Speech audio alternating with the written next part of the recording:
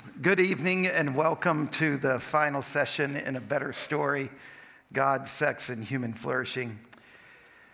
As we begin tonight, let's remember two primary goals for the entire series. One is to understand more deeply the historic Christian biblical doctrine of marriage, sexuality, and gender. Two, to learn how to hold this doctrine with more compassion and with more love and more wisdom so that we produce real safety and real welcome for LGBTQ people and their families and anyone wrestling with their sexual and gender identity. So we've been on quite a journey together over the last 2 months. And I've hoped we've learned more about both doctrine and posture. Like two wings of an airplane, grace and truth. And unfortunately, one part of the church in America is trying to fly with one wing and thinks that justifies severing off the other wing. And another part of the church in America has tried to fly with that other wing, severing off the opposite one. So what we've been doing throughout this series is to try to do both of these things, to try to hold the doctrine and live out the posture of Jesus' welcome. So to do this, we've dug deep into Scripture to see not only what Christians believe, but why we believe it, refusing to settle for cliches and sound bites. We've labored to cultivate grace and compassion for anyone who feels marginalized or like a sexual other because their struggle is different from the majority struggle. I've tried to model a kinder, humbler, more gracious tone in how to talk about the most private, impactful, personal parts of people's lives. And we've asked some gay friends to help us to use the right language, to avoid saying things that are unnecessarily offensive, and to understand how the way we talk and the way we act makes LGBTQ people and their families feel. Our structure today will be the same as it has been for several weeks. We'll start again by hearing from Spencer and Dylan. They're each going to take 3 or 4 minutes to pick up where they've left off over the last several weeks. Today they're going to talk a little more about the messy journey since coming out. Then I'll teach, and then we'll have Q&A. You should have received 3 slips of paper and an index card. The 3 slips of paper all relate to the teaching, the lecture. Questions you can write for me for the first half of the Q&A, dealing with the material I cover in the lecture or one of the previous week's lectures if you would like. The second half of the Q&A, I'll invite Spencer and Dylan back up, and questions that you put on those index cards, we'll use those for the second half. All right, so with that being said, Spencer and Dylan, if you'll both come on up, and I'm going to, I thought it would be more comfortable for you if you could sit, and I'll let the two of you sit there. And did y'all draw straws to see who would go first? All right, and I'm going to sit down over here, and then after you two finish, I'll come back up. So I'll pray first, and then Dylan will lead us. Thank you, Father, for this day. Thank you for this afternoon. Thank you for this chance that we have to study the Bible together, to listen, to learn. Thank you for Spencer and Dylan's remarkable courage and the gift they're giving us. Be with them now, Lord. Help them to be at ease and comfortable, and to see love in our hearts and our faces as we listen and learn from them. In Christ's name, amen.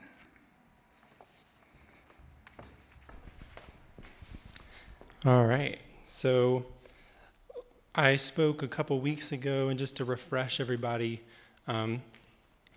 in adolescence, I found out that I was gay. I decided to keep these feelings a secret. I didn't tell anyone. And what stemmed from this is that I felt very isolated, very depressed, and very anxious all the time because I was keeping so much secret from my friends and family. I also felt a lot of shame around the feelings that I had. I eventually did come out to friends and eventually also to my immediate family, and I was very well received by those people. And that's kind of where I left off. So leaving off, after I came out, the feelings of isolation and depression and anxiety kind of receded a little bit because I wasn't hiding who I was to the people I cared about anymore. And you might think that this would be the end of my journey, but really this was just kind of the beginning for me. There was still a part of me, the part of me that would pray every night to God for him to take away my desires. That part of me still wanted to be cured.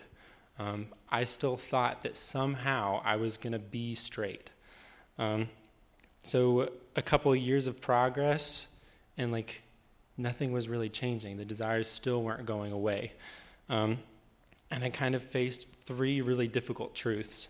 The first one is that if I were to pursue men romantically, that would conflict with my own faith, and therefore I feel like I could never be satisfied in a relationship like that.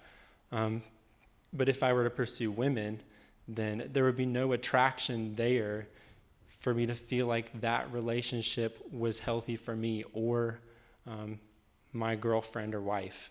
But I also knew that singleness felt very isolating, and I thought that I would just be very alone for the rest of my life. So there was no easy answers. And eventually what I had to do is I was trying to pursue relationships with men, women, and singleness, all to varying levels of failure. And in kind of this messiness of maybe trying to date men or trying to date women, or trying to be single, I found out that eventually I was taught that our right to sex, or we don't have a right to sex or romantic relationships. And the second thing that I found out is that we don't value singleness the way that I feel like God values singleness. So even though I've learned these lessons along my journey, and I try and share those and advocate for those in the communities I'm a part of, it's still a very messy thing for me to live through, because I still every now and then will try pursuing relationships with men or women, and also try to be single. So, it's definitely a hard journey, but in that I've found these good things that I think God has taught me that I want to try and share with other people. So. Hello. Sent another little background refresher for you guys if all of you weren't here last week. I was also closeted for the majority of my adolescence, and I came out to some friends slowly throughout high school, but then I came out to my parents in January. I'm pansexual, and I feel like since I've come out, it has been incredibly, incredibly difficult, but it's also been very beautiful and very life-giving. My parents and I have been able to have a lot of very meaningful and productive conversations, and that did not happen overnight. It took a lot of practice, and it took a lot of patience from my dad and I, specifically because we're very similar and we butt heads a lot. So I really appreciate them being willing to learn about me and being able to learn about things that they didn't necessarily have a lot of knowledge in. And I think that helped our relationship grow a lot. And it also helped me feel more comfortable in myself. And I think that it probably like, it helped me heal from a lot of the pain that they caused me, just seeing all of the effort that was being put in to understand me and know me.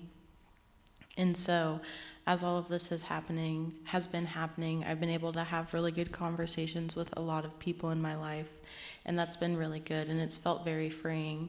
And I think also I've made more friends and made connections with people that I wouldn't have made in the first place if I hadn't have come out, and that's been something that's been very special and important to me. I think I also don't feel as much shame or guilt about who I am as a person now that I'm out, because it's not a secret, and I can kind of just talk about it freely without thinking about a bunch of things in the back of my head. So that's where I'm at, and that's really all I have to say.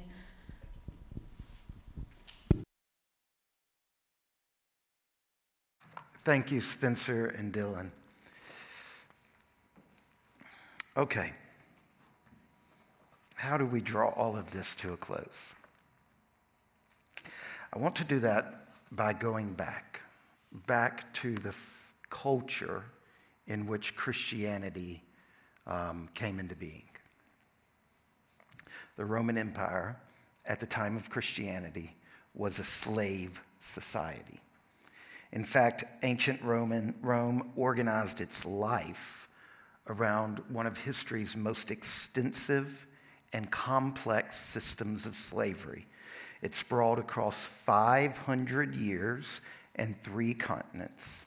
Rome trafficked in tens of millions of slaves. At the time Christianity was coming onto the scene, 1 in 10 families in the Roman Empire owned slaves. And the number in the cities and the towns was twice that. So 1 in 5 families. In ancient Rome, slaves were everywhere, and that meant sex was everywhere. It meant sex was freely available, because you see, a slave does not own her body. And whether it's ancient Rome or the U.S. South, the sexual use of slaves is one of the most persistent cross-cultural features of slave systems. And so sexual exploitation was ingrained in the whole social fabric of the Roman Empire. About 30 years before Jesus was born, the Roman poet Horace published his first work, the Satires. It's an exploration of the secrets of human happiness. It established Horace as one of the great poetic talents of the Augustine age. In this celebrated book, here are some of the lines of poetry he wrote. Quote, "If your loins are swollen and there's some homeborn slave boy or girl around where you can quickly stick it, would you rather burst with tension? Not I. I like an easy lay." You see, Christianity was born in a culture that, in the words of one historian, for freeborn men, slaves played something like the part that masturbation is played in most cultures. It is so disorienting for us today to think about sexuality and sex and gender. The gale force winds of individualism and expressivism, along with the deep stories that everywhere today focus on a particular view of freedom as choice and romantic love as irresistible force. These pressures in our society are making it hard for us to think deeply about a Christian view of sexuality and gender. And so I've found it helpful to realize that the early church was born in a similar context, where the culture was making it so radically difficult to think through these issues.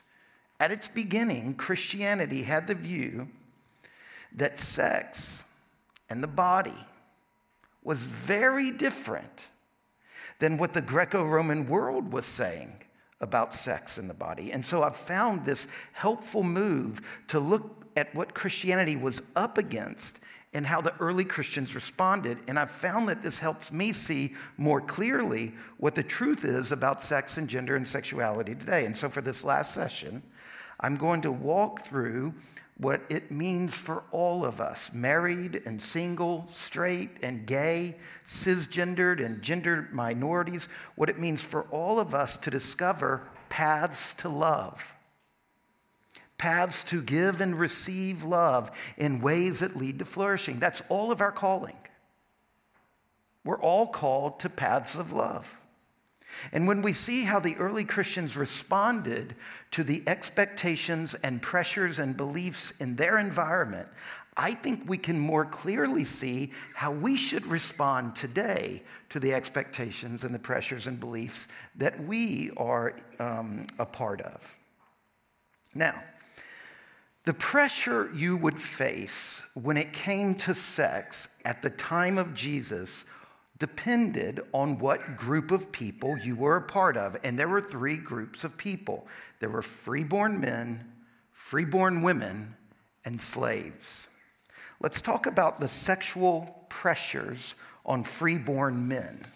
For them, sex was considered a fundamental drive, a need, like the need for food, a basic human instinct. And society was organized at the time of Jesus to deliver sexual satisfaction to freeborn men cheaply and easily. If you were a slave, you had no rights and no business expecting rights. You were going to be exploited, and quite likely from an early age.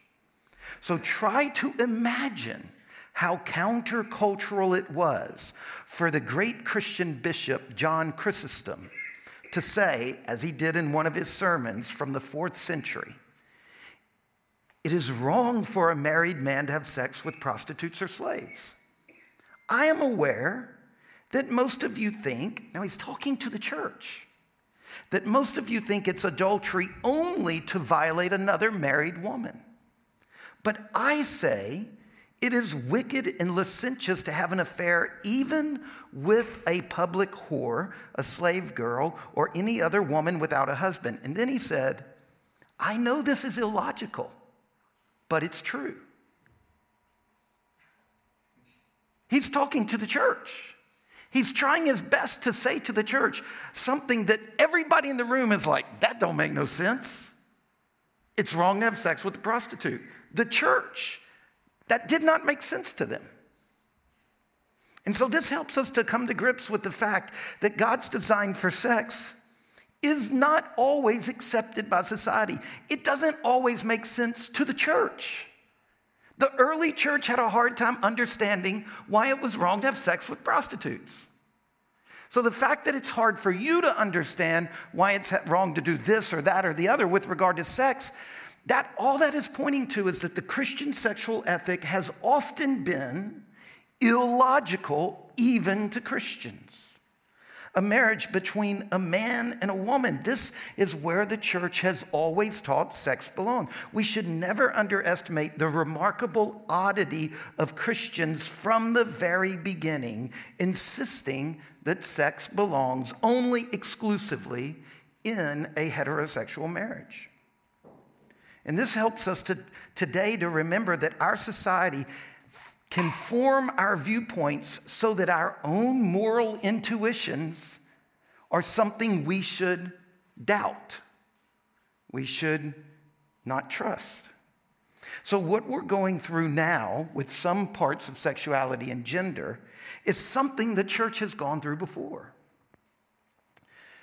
I see that when I look at the sexual pressure on freeborn men at the time of the early church. Now, what do we see when we look at the sexual pressure on slaves at the time of the early church? Remember, many of the first Christians were slaves. When you gathered to worship on Sunday with your church, a significant percentage, sometimes the majority of the people in the room were slaves. And for them, there was a constant, unavoidable requirement to have sex, regardless of your gender or age. A slave had to satisfy the sexual desires of freeborn males. This was inconceivably brutal. The most chilling evidence of this reality is something that archaeologists have discovered not long ago. They found an iron slave collar, a typical means of preventing or punishing slave flight. It was discovered at Bulla Regia in North Africa, still clasped around the neck of a skeleton. The collar's inscription read, "I am a slutty whore, retain me. I have fled Bulla Regia." This was the sexual pressure on slaves.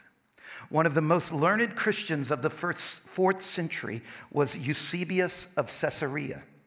He was the bishop of Caesarea Maritima, a great biblical scholar and a well-regarded historian of Christianity. He wrote the first surviving history of the church.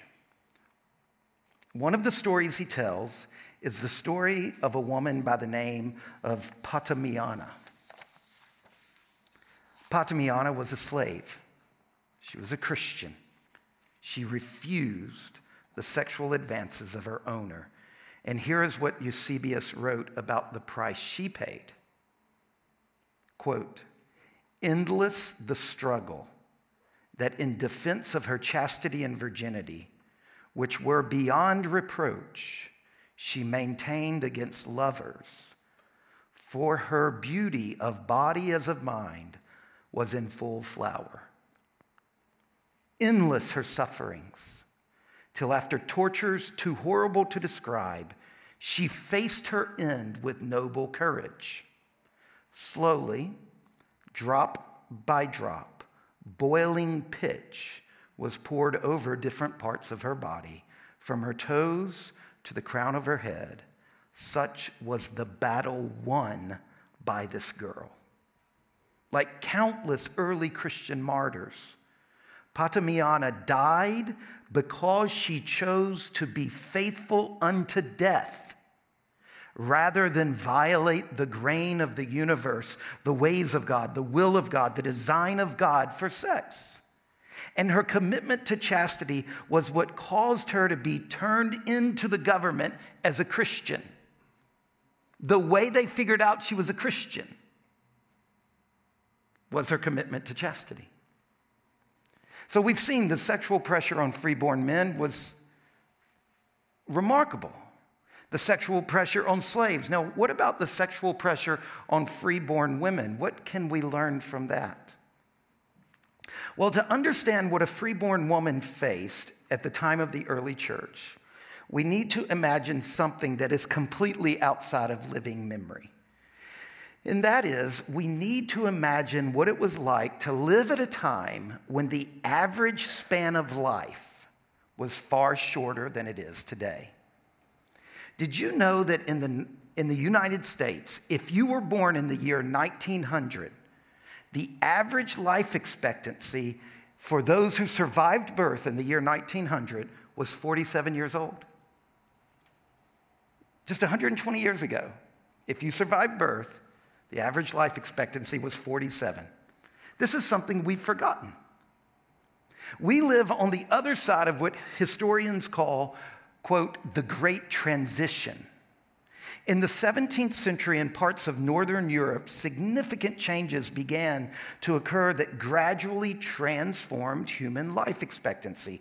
These changes had to do with agricultural technology and transportation that resulted in better food production and better food distribution.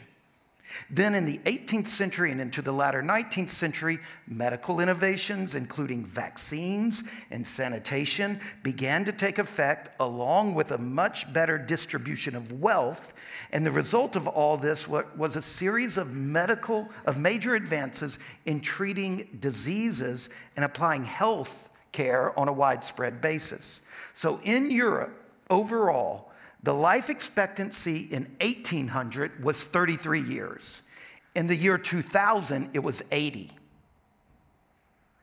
That's called the Great Transition, more than doubling life expectancy in a period of 200 years. Now imagine life in the high Roman Empire before the Great Transition. Imagine life where Christianity was beginning. The infant mortality rate was 25%. You could count on 1/4 of your children dying as infants. And for those who survived infancy, the ranks thinned out drastically as the years passed. For babies who survived childbirth, the average life expectancy was the mid-20s. Okay? This is a primary reason that freeborn women were expected to do what? Marry soon. You don't get adolescence, right? As soon as you go through puberty, you marry soon and you make babies. The bottom line, the unavoidable reality for a freeborn woman, the ironclad pressure of society was, when it came to your sexuality, was to get married, have sex, and bear children for the empire. Women in the ancient world did not have the freedom to delay marriage or avoid it. One woman who tried was Saint Agatha of Sicily. This was in the early part of the 3rd century, somewhere around 231 and 251 AD. God called Saint Agatha to be single, to devote her life to prayer. And there was this powerful Roman senator who was smitten by her. And he proposed marriage numerous times. But she kept saying that God had called her to be single. So she declined the proposal. And so he had her tortured, including, at least according to legend, having her breasts cut off. She was 20 years old. A few years later, and in a town about 50 miles away, there was another young woman named Lucy, who was born to a wealthy family. Like Agatha, she made a vow of celibacy. And then she gave her fortune away. Both of these bad moves. There was a man who wanted to marry her. When she took a vow of celibacy, refused to get married, and gave her fortune away, he denounced her as one of those Christians. So she was brought to trial before the governor of Syracuse. He ordered Lucy to burn a sacrifice to the emperor's image. When she refused, he forced her into prostitution. When she refused to participate in prostitution, they burned her and killed her with the sword. Now, we live in a time that has some relevant similarity, not entirely relevant, thanks be to God. But there are some relevant similarities to that ancient Roman culture. For example, today, sex is considered by many to be a necessity for young men. To be a drive that must be fulfilled in order to have a happy, healthy life.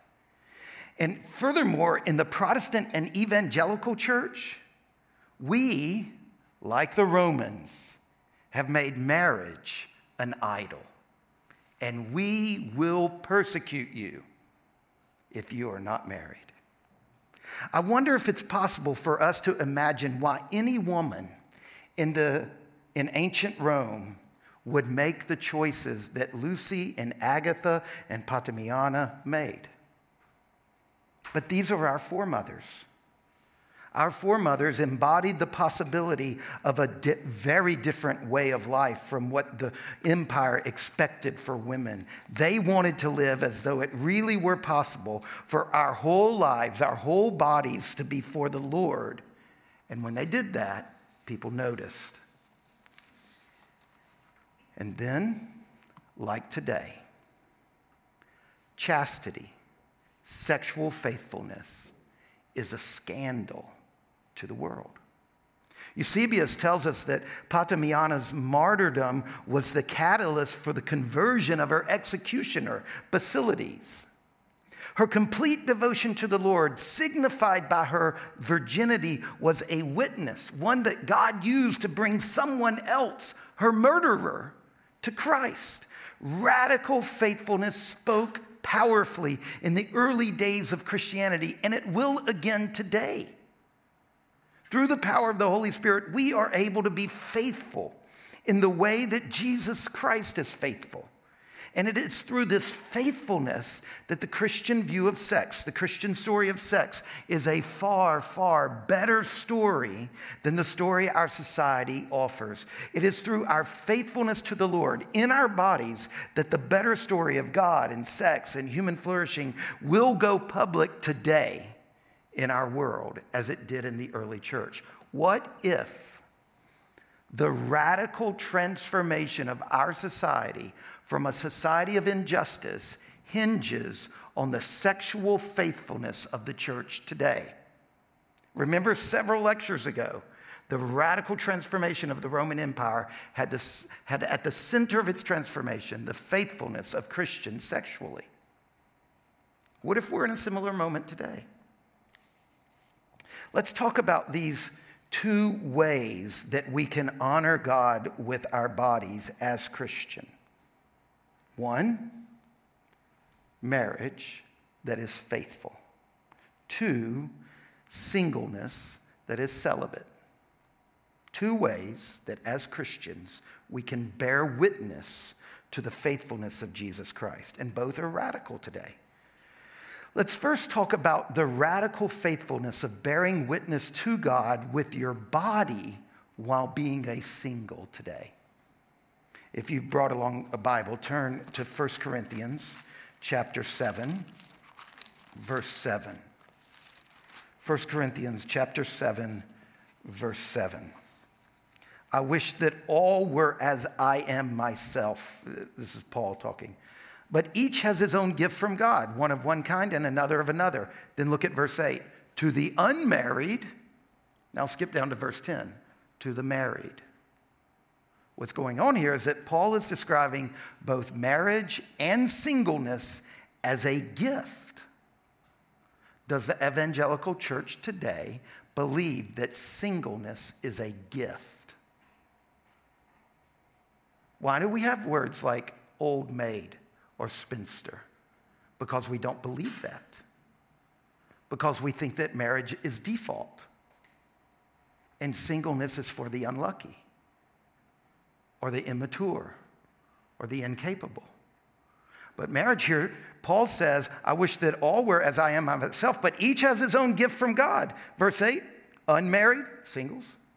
Verse 10, married. We see this over and over in the Bible.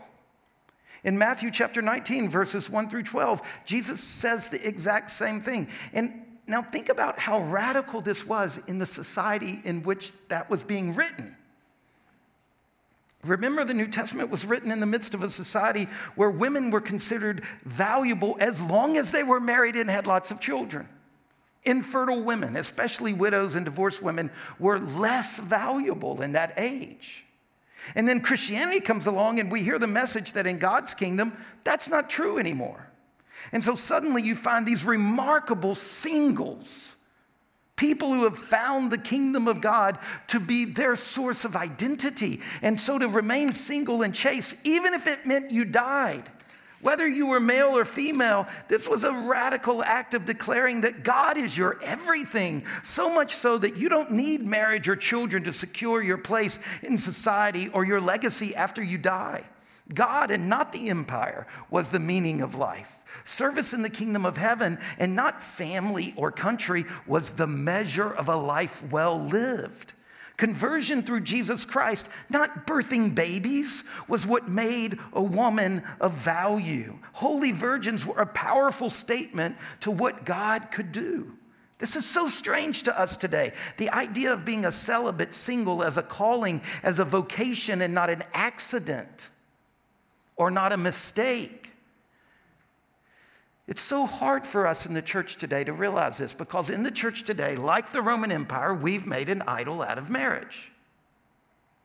I think there are two reasons it's hard for us to think about being single as a gift and a calling. First of all, I think it's difficult because we are filled with the stories our society tells, the stories we analyzed in our second and third and fourth sessions, the stories of romantic love, which have convinced us that true love, romantic love, is the way we're saved. The stories about identity, stories that assume that people need to have sex to be happy, to be fulfilled, to live lives full and flourishing. and the stories that have made freedom of choice, a fetish. We fetishize choice. Remember, this is one of those things that Christians seem to be just as committed to as non-Christians. What I'm saying is that the way our culture, both inside the church and outside the church, is committed to the fetish of choice, the idol of choice. That choice can, and the way we relate to choice, it makes it harder for us to see how God is working in unchosen circumstances. We have this gut reaction if we're in a circumstance that we didn't choose and don't want, that we struggle to see gifts in that. Eve Tushnet, one of the most articulate gay Christians I've ever come across, wrote in her most recent book, "I'm not good at celibacy. I would not have chosen it for myself. I don't even feel a call to it. Over time, I think I'm learning to love it because I've accepted it." Some gifts you're not called to. Some vocations you aren't called to. And will only become something you love if you accept it. Second, I think the vocation of singleness can sound strange and threatening to those of us in the church because Christianity, especially Protestant Christianity, has reversed the early church's celebration of virginity and celibacy. Many Christians now act as though marriage, and with its sex, represents the fullest life. I frequently hear Christians equating maturity with marriage. Being single is not a character deficiency. Not having sex is not about a lack of wholeness. And so for those of you who are single, when you don't have sex, when you live as a single without sex, you are a witness to the dignity and the purpose of the body. You are bearing witness to the fact that being human is not about selfish pleasure, that being human is about glorifying God. You are bearing witness to the fact that there is more to life than easy indulgence. And you are a witness to the faithfulness of God who empowers us to be faithful in singleness. A vocation to celibacy is a vocation into something. Celibacy is much less about giving up and more about opening up. If you're single, don't wait around for life to start, for kingdom work to start. There's kingdom work to be done. There are books to be written, cars to be fixed, hikes to go on, art to be made, friendships to cultivate, in a big world full of people desperate for an embodied witness to Jesus Christ. We need to stop saying to our children, when you get married. That's bad theology. When you have children. We need to say to our children, there are two ways to live the Christian life. Married and single. Let's stop telling our kids when you get married and have kids and say things like, do you think your calling is to marriage or singleness? I wonder what path of love God has for you. I can't wait to walk that path with you. We need to stop assuming that marriage is what our kids will do when they grow up. And we need to die to that dream way before they get to the moment to let us know that their path is a different one than we dreamed. A vocation to celibacy is a calling to a worthy life. We need to recognize that it's films like Cinderella, Beauty and the Beast, and The Little Mermaid, not the Bible. It's Disney films that say marriage is the ultimate answer to life's pain. Let's stop saying to single men and women, when are you going to settle down? Or seeing anyone special? Instead, let's learn to say, I am so blessed by the life you live. We've got to change the way we talk to people who are not married because our language and our speech patterns betray our wrong views. Singles are not in transition. Married people haven't arrived. Do you have any married friends? You think they've arrived? Single people are not incomplete. Married people are not complete. Single women who buy houses aren't spinsters, and older singles aren't losers. Men and women are precious, period. And your preciousness is unconditional. There is nothing we can do, nothing that can happen to us that can take away our status as free, image-bearing children of the Creator. And so if you're a single person, the central calling of your life is to grow in your affection for God and neighbor. That's what it all comes down to. And that applies, by the way, to married people too. So let's talk for a moment then about the radical faithfulness of bearing witness to God with your body through marriage. It's hard. As hard as celibacy is, faithfulness in marriage is difficult. There are 3 things about marriage that we desperately need to learn in the church today, because Christians today have forgotten 3 important facts about marriage. Number 1, 1 Corinthians chapter 7, again, Paul wrote, I wish that all were as I myself am, but each one has his own gift from God, one of one kind, one of another. Then look at verse 8. To the unmarried, that's one gift. To the married, verse 10. Singleness and marriage, these are callings. Like Dylan said, they're not a right. None of us have a right to marriage. And so if we don't get it, it's not denying a right. I'm talking theologically. We did this several weeks ago. When we're talking about marriage politically, we're talking about a whole lot more than what I'm talking about now. We're also talking about a lot of human rights, like the right to get into the ICU with your loved one. But when we're talking about marriage from a theological perspective, it is a calling. It is not a right. No one has a right to get married. It's a gift. Now, it can be hard to think of marriage in this way. The reason it's hard for us is because beginning in 1967, the Supreme Court ruled on several occasions that marriage is a basic civil right. It's an issue of freedom and equality. And so over the past 60 years, the church has adopted that definition of marriage. It is a civil right. This is the reason it's hard for us to think of marriage as something else, as a calling, as a gift. A second thing we need to see about marriage is in Matthew chapter 19, this passage we looked at many weeks in a row where they came to Jesus and they were asking him questions about marriage. And he said, have you not read from the beginning? In this passage, we see that since marriage is a gift, a calling, a vocation, it is more than a private choice to enter into a union. It involves a call from God and a response from 2 people who promise to build, with the help of divine grace, a lifelong, intimate, sacramental partnership of love and life. So here's how this impacts what we're talking about in the whole series. The call to marriage is a particular way of serving God in the world. The call to singleness is a particular way of serving God in the world. 2 ways to serve God in the world. We've not only turned marriage into a right, we've also redefined marriage as a personal paradise, a personal choice, a way of fulfilling personal dreams. Think about how far short we fall of helping our children and ourselves. Think about marriage as a calling, as a way of serving God. When I was falling in love with Janelle, I went to my dad one day. This was 30 years ago. I remember walking into the garage. My dad had turned the garage into a wood shop. It was on a Friday or a Saturday. He's standing at the table saw. I wait till the table saw turns off for obvious reasons. And I said, Dad, I think I want to marry Janelle. How do I know if it's God's will or not? I'm in love with her. How can I see this clearly? And Dad's response was exactly right. He said, son, the question is this. Can you serve God better married to her or being single? My dad knew it.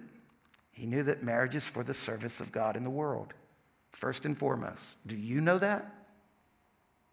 Or have you looked at singles that are lonely and believe that marriage is for the solution of loneliness? As you imagine a life for your child unmarried, do you imagine them lonely as a result of that? Have you shifted marriage from a calling of service to a personal paradise? The third thing we need to see about marriage is even more challenging, and it's this.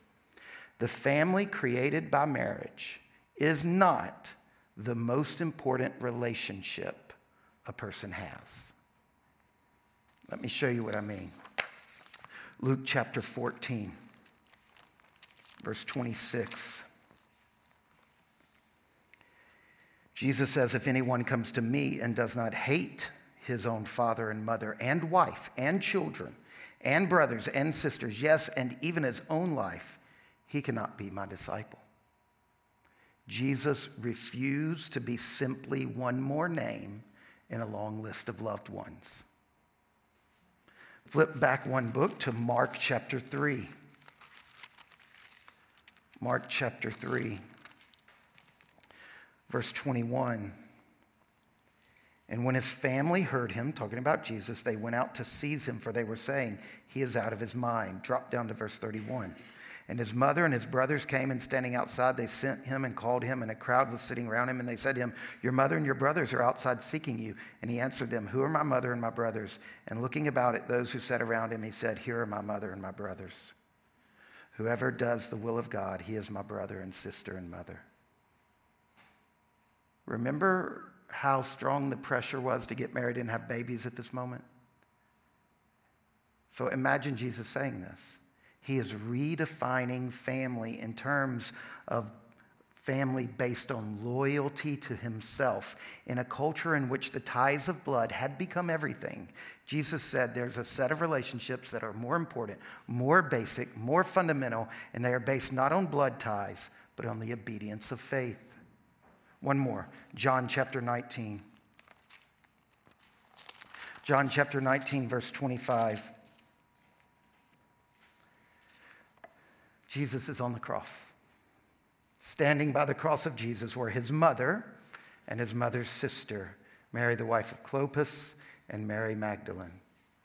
When Jesus saw his mother and the disciple whom he loved standing nearby, he said to his mother, woman, behold your son. Then he said to the disciple, behold your mother. And from that hour, the disciple took her to his own home.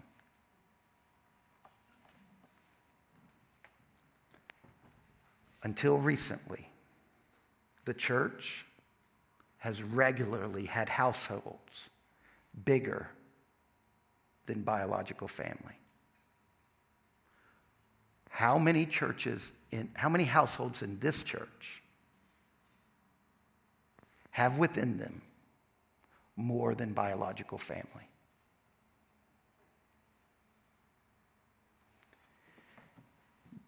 Jesus is saying here, and the whole New Testament tells us this, the church is a household. Over and over, the New Testament calls the church a household. We're taught to call one another brothers and sisters. In the Old Testament, the structure of Israel was family-centered. The family was the most important, the most basic unit of society. And there are reasons for that. But in the New Testament, things shift. The family is still important, but the church is more basic. It is a more basic unit of society. It is the most important set of relationships. We looked at 3 instances of that with Jesus, where he surprised his followers by saying that.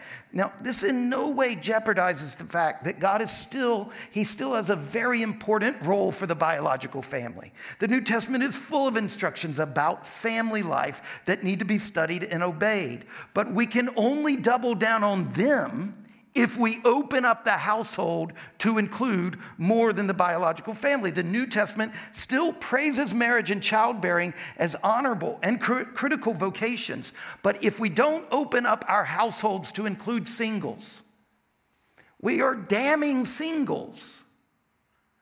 We're saying, no, you can't get married, and no, you can't live with me. So no, you can't have family. The point that needs to be understood here is the family is no longer central. The church is central. And this is why LGBTQ people can be profoundly welcomed in the church, because we can welcome them all the way in, all the way into our households. The family is not God's most important institution on earth. The family is not the social agent that most significantly shapes and forms the character of Christians. The family is not the primary vehicle of God's grace and salvation for the world. Remember, sex is not the most important expression of love. The most important expression of love and intimacy in the life of the Christian is meant to be experienced in the Christian community, in the church. The church is God's most important institution on earth. The New Testament views the church rather than marriage as the primary place where human love is learned, expressed, and experienced. Unfortunately, we know that the church often comes up short on being a community that reflects genuine love. Too often, followers of Christ are not able to experience true intimacy in the church, and this is a problem. Now let's circle back to the vocation of singleness in light of what we've just seen about marriage and family. If you're single, and you're lonely and longing for a human relationship, there is absolutely nothing wrong with the desire for intimacy. God isn't capricious. He doesn't want for you to be lonely. God does not delight in your broken heart. It's okay to long for human companionship. But we've been led to believe that a romantic relationship is God's answer to loneliness. But you can ask the mental health workers in our church. People in romantic relationships struggle with loneliness every bit as much as singles do. Marriage is not God's answer for loneliness. Genesis chapter 2 does not say that Adam was lonely. It says that Adam was alone. Two very different realities being solved. Some of you in this room are in marriages and families, and you are dying of loneliness. And there are people in our church who are not married, and they have very full lives, and they are not lonely. In the Bible, loneliness is consistently addressed through fellowship and friendship within the household of faith. Think of the many places in the New Testament where intimate fellowship is envisioned, like 1 John chapter 4, verse 7 and through 21, or 1 Thessalonians 2, verses 6 through 8. Or think of Paul's famous love poem, often quoted at weddings, 1 Corinthians 13, or Jesus' farewell discourse in John 13 through 16. These are the most precious, beautiful passages in the Bible on intimate fellowship, and none of them are about marriage. We can find real answers to real loneliness apart from marriage within the church. And this is hands down one of the most important issues in the entire series. Here's how Greg Johnson, a remarkable Christian man, a Presbyterian pastor who is gay and celibate, this is how he recently put it. He said, alongside shame, the soul-crushing reality of loneliness is the largest challenge faced by many gay people today. And the sad fact is that it's a challenge that often becomes more troubling when they join the church.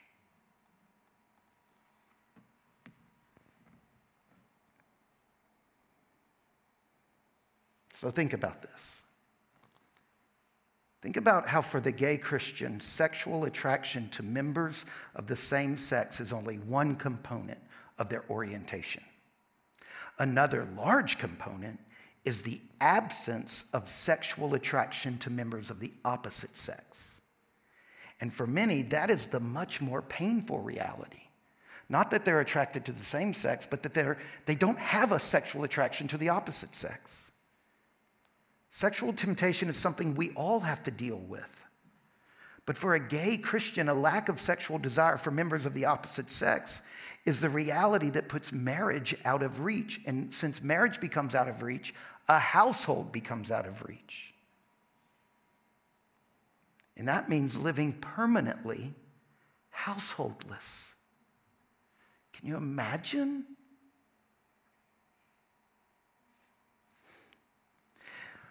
Now, imagine what it's like for the teenager who realizes they're gay. Can you imagine a 16-year-old girl? The thought of being alone for the entirety of her life. Think of the older woman in our church as it dawns slowly on her over the years that she will probably never marry. Think of all the pain, all the sorrow and despair that might fill your heart in that moment of recognition. Take a couple in our church who are trying to conceive a child, only realizing that it's not going to happen. Think of how hard it is for them to watch baptisms of children or Christmas programs with children. Think of how hard it is for them to come to church on Mother's Day. Think of the heartache they experience when they attempt genuinely to be happy that another couple has announced a pregnancy. Enter into the pain of realizing God is denying you something your body was made for. Now take all of that pain and all of that sorrow and all of that heartache and all of that loss, which for most of these people is spread out very slowly over decades. But take all of that sorrow and pain and loss, both of the couple with infertility and the older woman in our church who discovers she'll never marry, combine all of that pain, front-load it all at once onto a 16-year-old boy.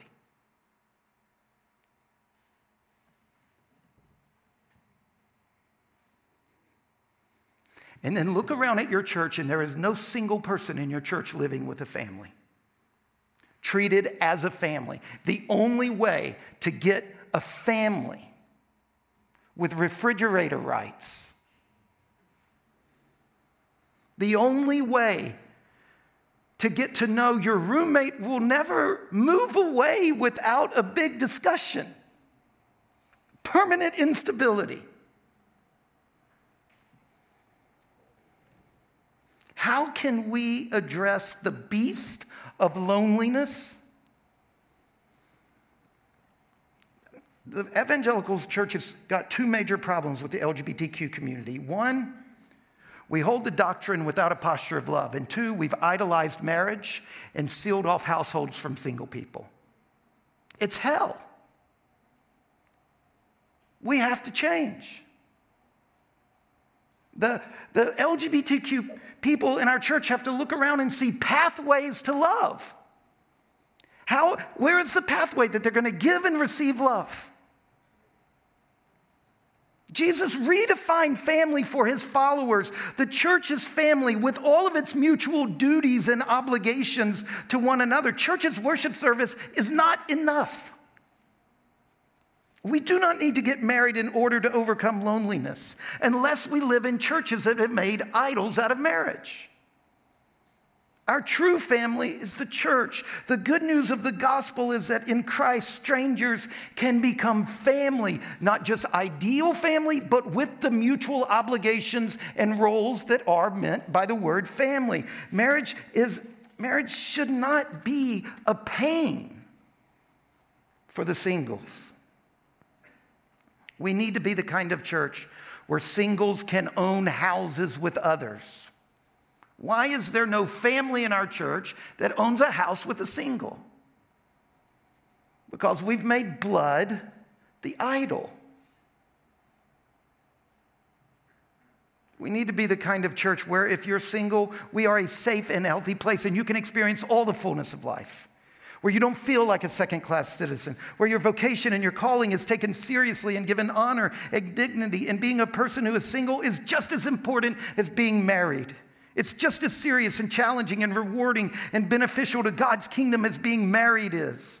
And all of us, married people and single people, we need to raise the children of our churches to have a deep sense that there are two beautiful paths to serve God in this world. It may be marriage, and that will be really, really hard.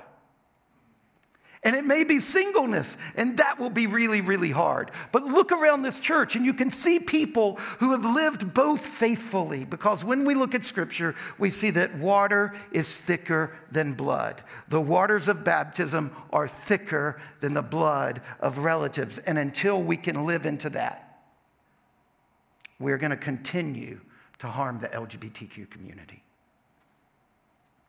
Now, God is so good. He is so kind. He is so merciful. In Matthew chapter 11, he invites all of us, married, divorced, widowed, single, straight, gay, all of us, he says, come to me. My burden is light. My yoke is easy. Life without Jesus, out of step with Jesus, will be a crushing burden. Life in step with Jesus requires taking his yoke, being disciplined to his will, but it does give rest because he will bear your burdens with you and for you. Let's pray. Our Lord Jesus Christ, thank you for this time we've had together. Help us, Father, to become churches of radical faithfulness. Married and single, gay and straight, cisgendered and gender minorities. Help us to be a church, Father, that will hold the historic biblical Christian sexual ethic with courage and boldness and steadfastness and wisdom and compassion and love. In the name of Jesus Christ, amen. All right, you have about 5 minutes to write some questions down and turn them in, and then we'll have Q&A.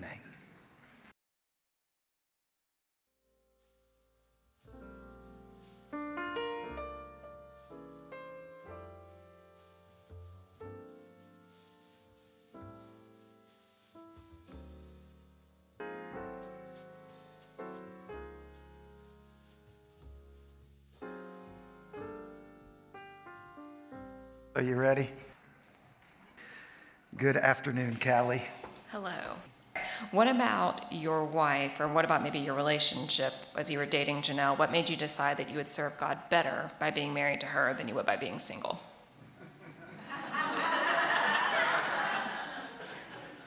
You should ask Janelle what a mess she stepped into when she started helping me and we started together to serve God. That's a really good question. I think that's the kind of question I would like to sit down with someone over a long coffee and talk through. I'm a better person married than I was before I got married. But that's tricky because 30 years later, if I was a single person, I should be better than I was.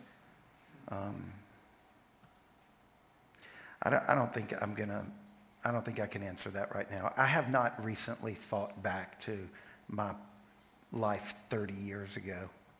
So okay. I'm going to pass on that one. Okay. Well, luckily I have another one. I could ask Janelle to come up and tell me what's better of what she has sorted out. But okay. Janelle, does anything come to your mind, though? Do you want to take a pass, or do you want to make a run at that question? Okay, thank you. All right.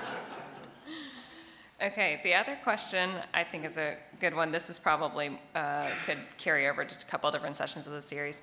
And I think Greg Johnson talks about this a good bit. When you say someone is a gay Christian, it seems like you're establishing their identity with their sexuality or something that may struggle with. Why label someone in that way? Wouldn't it be better to say, I don't want to be described myself as a lustful Christian or a greedy Christian? So okay. why do we? Absolutely, that is a wonderful question. Gay, I'm using gay to talk about a lot more than their erotic sexual desire. The word gay is just as full. Be very careful here. The word gay covers more than sex in the same way that heterosexual covers more than sex. So think about it this way. The heterosexual, the straight Christian, who has the capacity to lust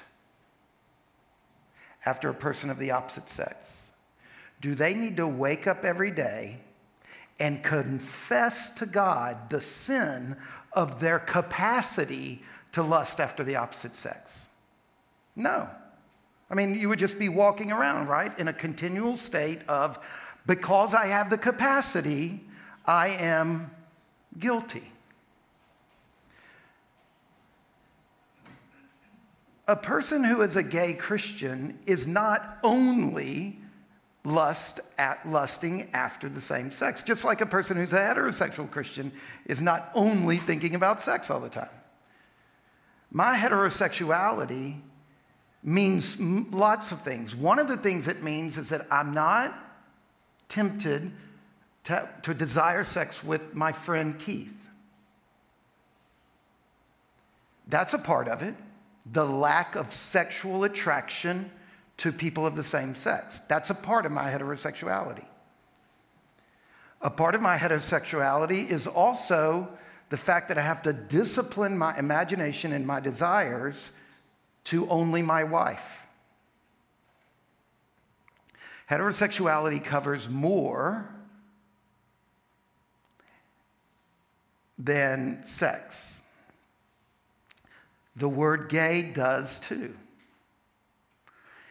And one of the tricks that's happening in our culture when we say to the person who says, I'm a gay Christian, you're baptizing sin, we are accidentally saying all there is to your gayness is sin. What about the prevenient grace that they don't lust after women? Is that sinful? No, that's a gift. That's a gift within their gayness. There is more to gay Christian. If I'm only talking about lusting after people of the same sex, then it would be that. It would be baptizing, normalizing, approving. Paul himself said, of all sinners, I am the biggest. I'm chief of all the sinners. And he said that after he was a Christian.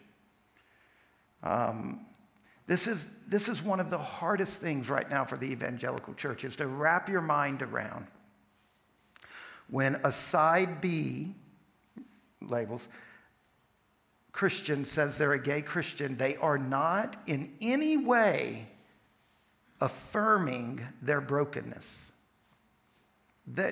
I've got so many gay Christian friends who are side B who have asked this so many times, and they're like, yeah, my identity is in Christ. Yeah, my desire to have sex with somebody of the same sex. Yeah, if I give into that in lust, that is sin. I have to confess that. And they're not trying, it's not a Trojan horse. This is not trying to sneak approval of same-sex sex into the conversation. Heterosexuality is full of glories and brokennesses. Homosexuality is full of glories and brokennesses if homosexuality stretches out to be more than the act of lusting for the same sex. I want to clarify. So when someone says, if I say gay Christian, I'm just identifying you with sin, you're saying that wouldn't be correct because just being gay, you're not identifying them as. Yeah, I'm not talking just sinful. About the sin part. Yeah. That would be like the heteros.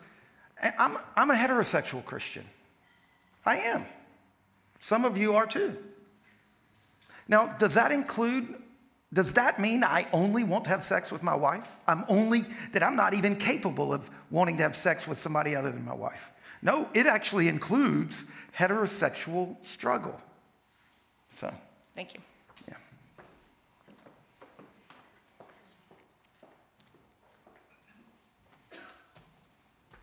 I'll read this question straight up, and then I'll give you an interpretive question following. Here's the question. When is the idea of a monastic life, in quotes, going to be okay again? And so maybe the question behind that is there a place for the monastic life in Protestantism? And is that different than just the single life? Yes. Yeah, so the monastic life is available now. My wife has said, I don't know if she still plans on this, if I die, she might take orders and become a nun. Because nobody else clearly can live up to this. So she's just going to save some future man the disappointment of living with a disappointed wife. No. There are Anglican monastic orders. There are Anglican orders of monks. The Protestant world, in throwing out Mary and monastic lives, have greatly diminished the value of singleness. And we have to rediscover it. Yes, there are options. And yes, there's a place for it. And a difference would be that a monastic life is not just a life of singleness. It's also a life of devotion to prayer in a community, living that out in a particular kind of way. And I think the Protestant world is significantly disadvantaged because we don't have rich traditions of monasticism.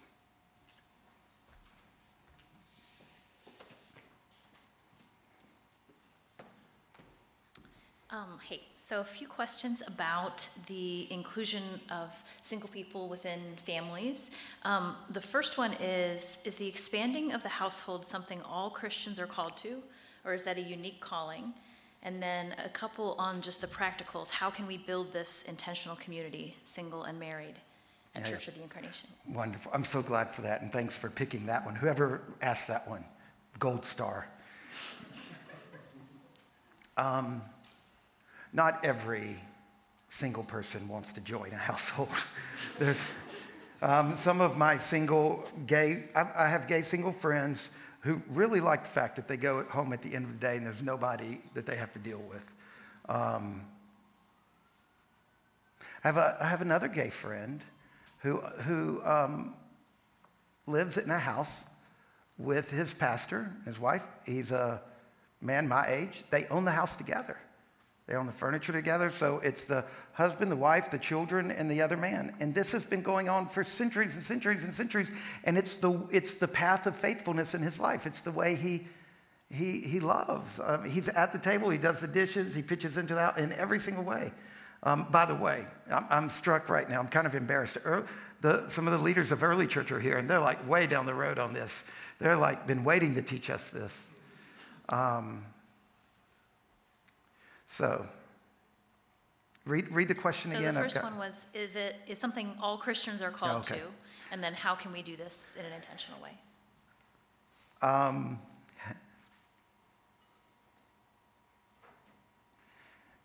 In the 4th century, the great bishop of Constantinople, I quoted him earlier, Chrysostom, he preached in the seat of the Roman Empire, and the emperor went to his church. His church was filled with wealthy people.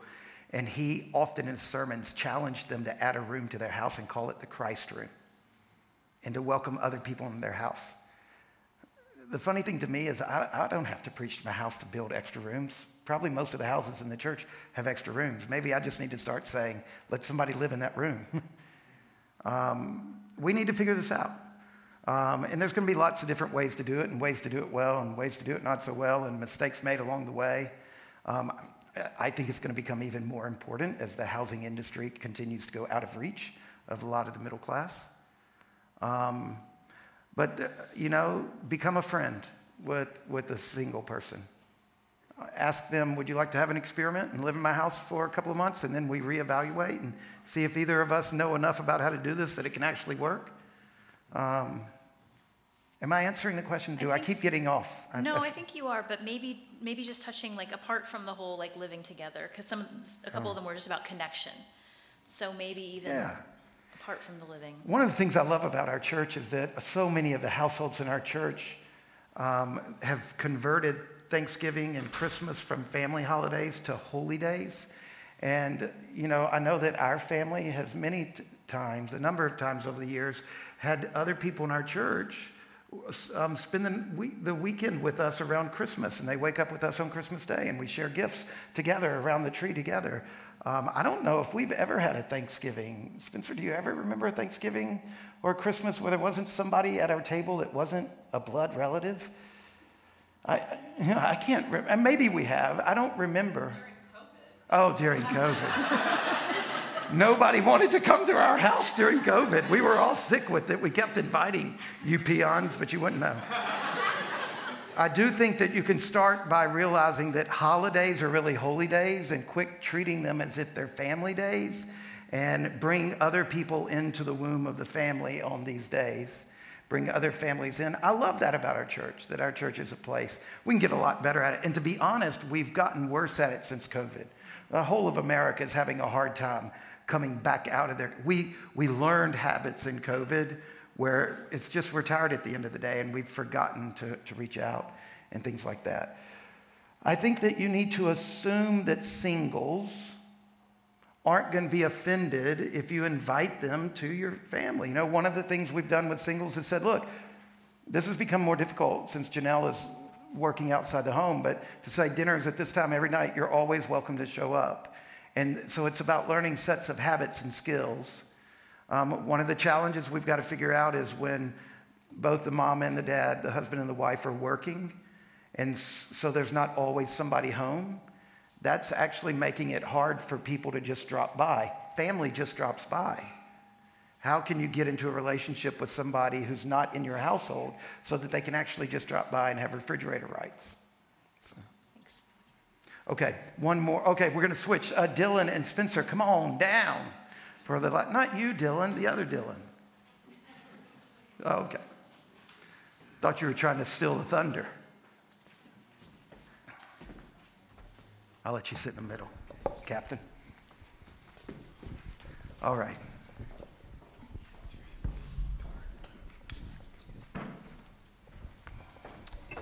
All right, this is for Dylan and Spencer. What are your own personal thoughts and beliefs about choosing celibacy or singleness for yourselves? You don't have to answer that if you don't want to. And yeah, that's a personal question. Yeah. So. That's a tricky one. I'm affirming, so I don't see any. The question was what are thoughts on celibacy or choosing celibacy? Yeah. Personally, I don't think that I will choose it for myself, but I don't see any problem with other people choosing it. I think that that's a very personal decision, and I also don't believe that side B Christians are being coerced into anything, as a little side note. Dylan, will you maybe explain something about what she just said there? Because that's a big deal that maybe not everybody understands, if you want to. Like coerced into relationships, you mean? I'm not sure. Self-hating, I think. She was coerced into. Okay, coerced into celibacy. Yeah, I mean, yeah. This is something, like I said in my talk, that I'm still really struggling with too. There are days that it feels like I'm called to celibacy, but then there are days that feels like it's kind of forced upon me. And I don't know that, I know that my emotions can lie to me. That doesn't make those days that it feels forced on me any easier, though.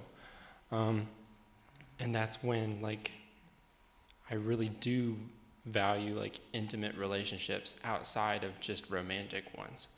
And that's why, even in my celibacy, that's something that I'm trying to pursue with people. I don't know if that answers. That's very good. Yeah, thank you.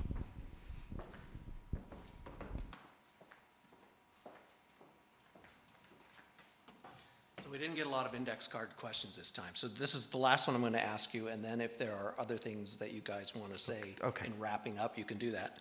So this is a question. This is to both Spencer and Dylan.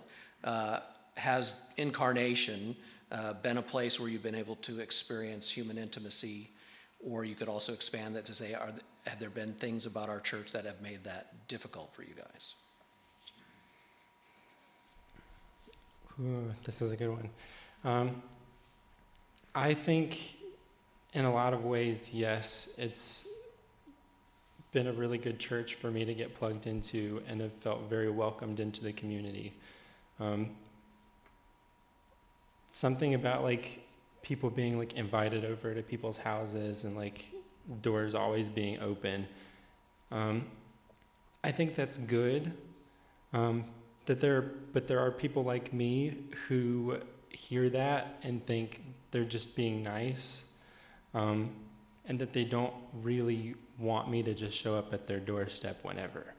And that's, I guess, like, growing up, I've kind of trained myself to be as far removed as possible and cause as little problems as possible.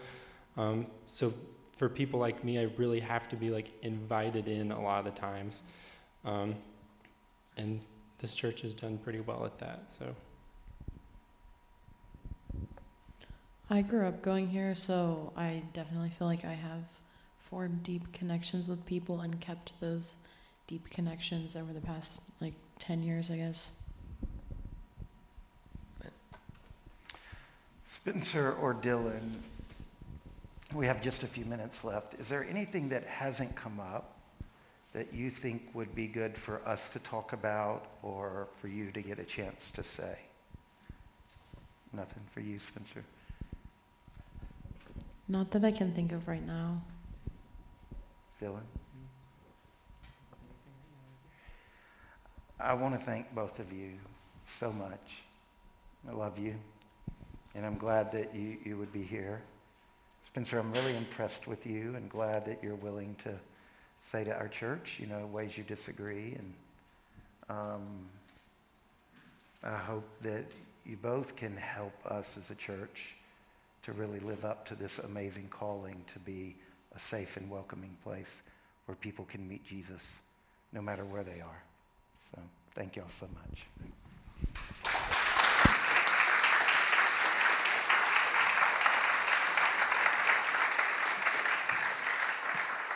Is there one more question from the other? Okay, we're good. All right, I'm going to share a few resources with you.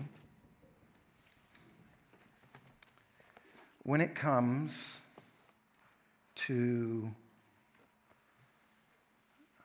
marriage, I want to, I've mentioned this book before. I think this is the best book out right now on marriage that isn't a pleasure-centered view of marriage. Pleasure is a part of marriage, but it's not the very center of marriage, but that marriage is for the world and marriage is for God. It's called Married for God by Christopher Ash, Making Your Marriage the Best It Can Be. I think that's excellent. If you're single, I think 2 very good books on singleness in the church right now. I think this is the best one singled out, Why Celibacy Must Be Reinvented in Today's Church by Christine Callan and Bonnie Field. This one is good, not as good, but it's good. Redeeming Singleness, How the Storyline of Scripture Affirms the Single Life. This is, I've talked about this book before, but I want you to remember it. This is by Greg Johnson. He's a pastor in the Presbyterian Church. He's a virgin. He talks about in here, he's never even held hands. He's my age. He's a celibate gay man. He has a PhD in theology. He loves his life. He's living a full life. And he's discovered pathways to fullness of life as a single man who, like Dylan said, I've heard him say some similar things to Dylan, like sometimes this calling is aching and overwhelming. But he also writes the story of how the church has held the doctrine without thinking about our posture in the way that's caused problems. And this is the best historical account of how the evangelical church shifted and went through about 40 years of not being very kind. Still time to care. What we can learn from the church's failed attempt to cure homosexuality. He's absolutely committed to the historic Christian sexual ethic. Just an amazing book. Is written by 2 psychologists, Mark Yarhouse and Olya Zaporizhzhits, Costly Obedience, What We Can Learn from the Celibate Gay Christian Community. Lastly, two books that I think really show what Dylan was saying. He said that he's learning to pursue intimacy apart from sex in friendships. Two Christians, Eve Tushnet, I've talked about this book over and over, A Gay Christian's Guide to Unlearning Rejection, Experiencing God's Extravagant Love. If NPR bothers you, if you are conservative leaning and you just get triggered with NPR, don't read this book. She will trigger you on every page. Instead, read this book. Same view, but he just talks conservative speak. And conservatives read him and they say the same thing, and you want to, Now, if you are left-leaning, maybe don't read this book. Spencer, don't read this one. It would trigger you. But she knows liberal speak, and she writes so beautifully about the way loneliness makes more problems for gay Christians than sex. In fact, the problems in loneliness and secrecy, there are way worse problems than sexual immorality. And she achingly writes about this. The other one is by a guy, Wesley Hill, Spiritual Friendships, Finding Love in the Church as a Celibate Gay Christian. He's the man. He's becoming a friend of mine. I was telling you about that owns a house with his pastor. That's Wesley Hill. So there are those recommendations. All right. You guys have been awesome. We are done. I'll pray, and then we'll see you later. Father, thanks so much for this time that we've had together. Help us, Lord. Help the church in Harrisonburg to believe in the better story that you offer and to live out of it with great wisdom and compassion. Thank you for Spencer. Thank you for Dylan. We know they are image bearers of yours. Help us to love them and all of the people around us who believe as we do or different than we do. Help us to be a church who has the posture of Christ. In his name I pray. Amen. One more thing. I will be available on Wednesday from 3 to 4, my office, open office hours if you want to talk about this.